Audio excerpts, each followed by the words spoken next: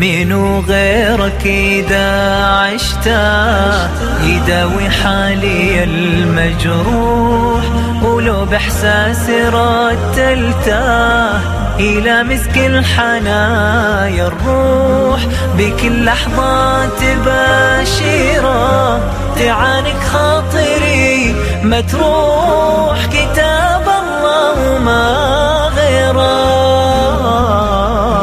رسم دربي بكل وضوح، كتاب الله. يسبح لله ما في السماوات وما في الأرض. تسبيح الله كان وما يزال إلى قيام الساعة، فجدير بك ألا تشذ عن منظومة التسبيح العالمية فتكون من الغافلين. هو الذي خلقكم فمنكم كافر ومنكم مؤمن والله بما تعملون بصير. علم الله سابق لا سائق،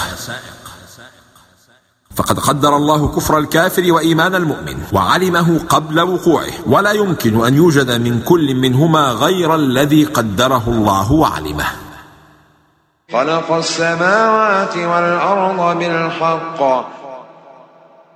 الحق يقتضي العدل، مما يستدعي تفضيل المحسن على المسيء وانتصار المظلوم من الظالم، وإذا لم يضطرد هذا في الحياة فلا بد منه بعد الممات.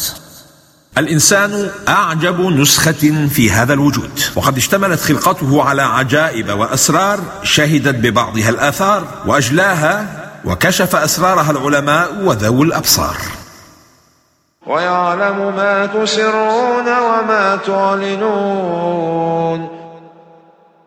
يعلم ما تسرون فاحذروا دقائق الرياء، ويعلم ما تعلنون فاحذروا أن يخالف ظاهركم باطنكم، فهذا من الادعاء. قال القشيري في قوله ما تسرون أمر بالمراقبة بين العبد وربه، وفي قوله وما تعلنون أمر بالصدق في المعاملة والمحاسبة مع الخلق. والله عليم بذات الصدور. اجتهد في حفظ باطنك من الأخلاق الرذيلة والنيات غير الخالصة والحسد والحقد والكبر، فإن الله يعلم ذلك كله. ألم ياتكم نبأ الذين كفروا من قبل فذاقوا وبال أمرهم ولهم عذاب أليم. تابع أخبار الهالكين ومصارع الظالمين وانقشها على جدران ذاكرتك، فلا يستدرجك الشيطان إلى مصائرهم كما استدرج السابقين. ذلك بأنه كانت تأتيهم رسلهم بالبينات فقالوا أبشر يهدوننا فكفروا وتولوا واستغنى الله. أرادوا الحجر على فضل الله فتعجبوا أن يجعل الله من أنبيائه رسلا لخلقه، فابتلوا بذهاب العقول وعبادة الأحجار والأشجار. الحسد والكبر من أسباب الكفر. قالوا نحن متساوون في البشرية، فأنى يكون لهؤلاء الفضل علينا بحيث يصيرون هداة لنا. زعم الذين كفروا أن لن يبعثوا قل بلى وربي لتبعثن ثم لتنبؤن بما عملتم وذلك على الله يسير. أمر الله نبيه صلى الله عليه وسلم أن يحلف على ثبوت الحق الذي جاء به في 3 مواضع من كتابه. أحدها ويستنبئونك أحق هو قل إي وربي إنه لحق، والثاني قوله تعالى وقال الذين كفروا لا تأتينا الساعة قل بلى وربي لتأتينكم عالم الغيب، والثالث قوله تعالى زعم الذين كفروا أن لن يبعثوا قل بلى وربي لتبعثن. فآمنوا بالله ورسوله والنور الذي أنزلنا. سمى الله القرآن نورا، فمن وجد ظلمة في روحه ووحشة لا يعلم لها سببا فليتفقد علاقته بالقرآن. يوم يجمعكم ليوم الجمع ذلك يوم التغابن. قال الألوسي: التغابن تفاعل من الغبن وهو فوت الحظ، والمراد بالمغبون من غبن في أهله ومنازله في الجنة، فيظهر يومئذ غبن كل كافر بترك الإيمان وغبن كل مؤمن بتقصيره في الإحسان. قال الإمام القرطبي: ذلك يوم التغابن الذي لا يستدرك أبدا، لأن تغابن الدنيا يستدرك بوجهين: إما برد السلعة في بعض الأحوال، وإما بربح في بيع آخر وسلعة أخرى. فأما من خسر الجنة فلا درك له أبدا. وكنت اسمع حكي عنا مقامه فوق ما يحكون، ياخذ بيدي للجنة ويشرق من ضياه الكون. أرتل فيه واتغنى وكل مرة يفيض الشون، كتاب الله وما غيره رسم دربي بكل وضوح، كتاب الله. والذين كفروا وكذبوا بآياتنا أولئك أصحاب النار خالدين فيها وبئس المصير. لو كانت الخسارة هي ضياع الجنة لأورثت حسرة الأبد، فكيف وقد اجتمع معها الخلود في النار؟ ما أصاب من مصيبة إلا بإذن الله. وكأن المصيبة تستأذن ربها أولا، فإن أذن لها نزلت، وإلا تراجعت. فلا تظن أن شيئا أصابك إلا بإذن الله. ما أصاب من مصيبة إلا بإذن الله، ومن يؤمن بالله يهد قلبه. قال إبراهيم بن إسحاق: أجمع عقلاء كل ملة أنه من لم يجري مع القدر لم يتهنأ بعيشه. ومن يؤمن بالله يهد قلبه.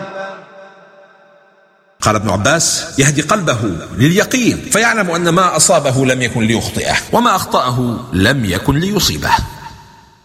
وأطيعوا الله وأطيعوا الرسول. جاء الأمر بالطاعة عقب ذكر المصائب، فلا يهون أثر الشدائد مثل كثرة الطاعات واتباع أمر الله ورسوله باجتناب السيئات.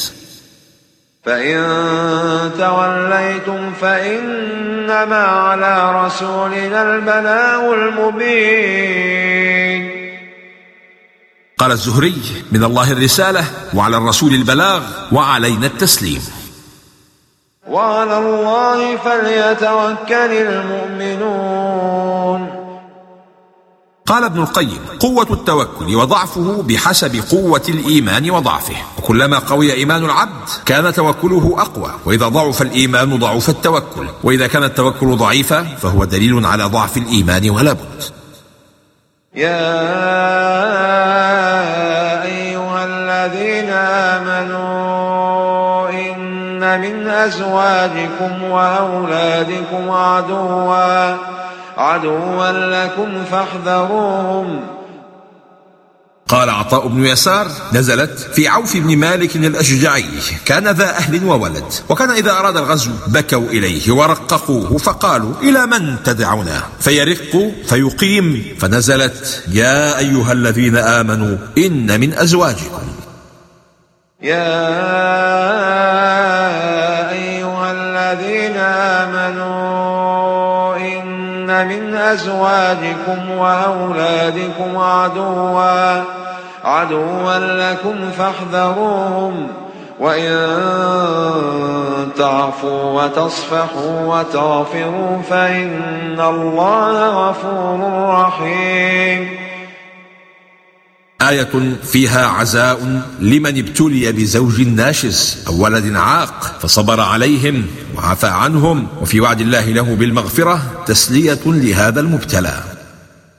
إن من أزواجكم وأولادكم عدوا. اتخذها منهجا في حياتك، لا تعمم. إنما أموالكم وأولادكم فتنة والله عنده أجر عظيم. أي بلاء واختبار قد يحملكم على كسب الحرام ومنع حق الله تعالى، فلا تطيعوهم في معصية الله. قال ابن مسعود: لا يقولن أحدكم اللهم اعصمني من الفتنة، فإنه ليس أحد منكم يرجع إلى مال وأهل وولد إلا وهو مشتمل على فتنة، ولكن ليقل اللهم إني أعوذ بك من مضلات الفتن. فاتقوا الله ما استطعتم. قال سعيد بن جبير لما نزلت اتقوا الله حق تقاته اشتد على القوم العمل فقاموا حتى ورمت أقدامهم، أي قاموا الليل، فأنزل الله هذه الآية: فاتقوا الله ما استطعتم، تخفيفا على المسلمين. هل هذا تخفيف أم تكليف؟ الأمران محتملان، لكن أكثر الناس يحمل الآية على التخفيف دون التكليف، ويتخذونها ذريعة للتخفف والتهرب من التكاليف الشرعية. والله شكور حليم. والله شكور يعطي على العمل اليسير الأجر الكثير، وحليم لا يعاجل بالعقوبة.